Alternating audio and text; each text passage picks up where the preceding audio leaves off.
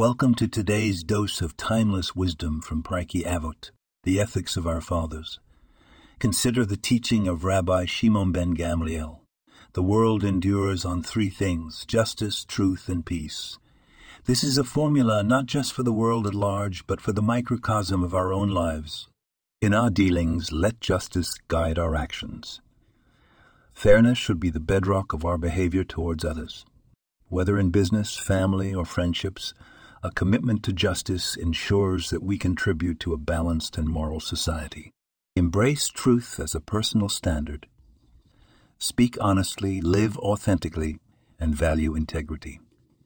The truth is not always comfortable, but it is the foundation upon which trust and reliability are built.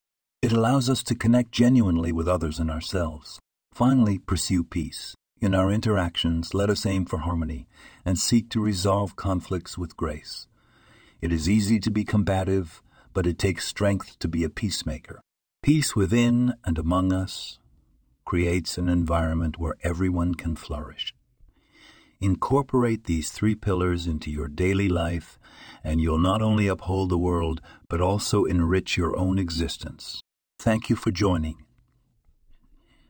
Remember, the application of ancient wisdom can illuminate the path of our modern life.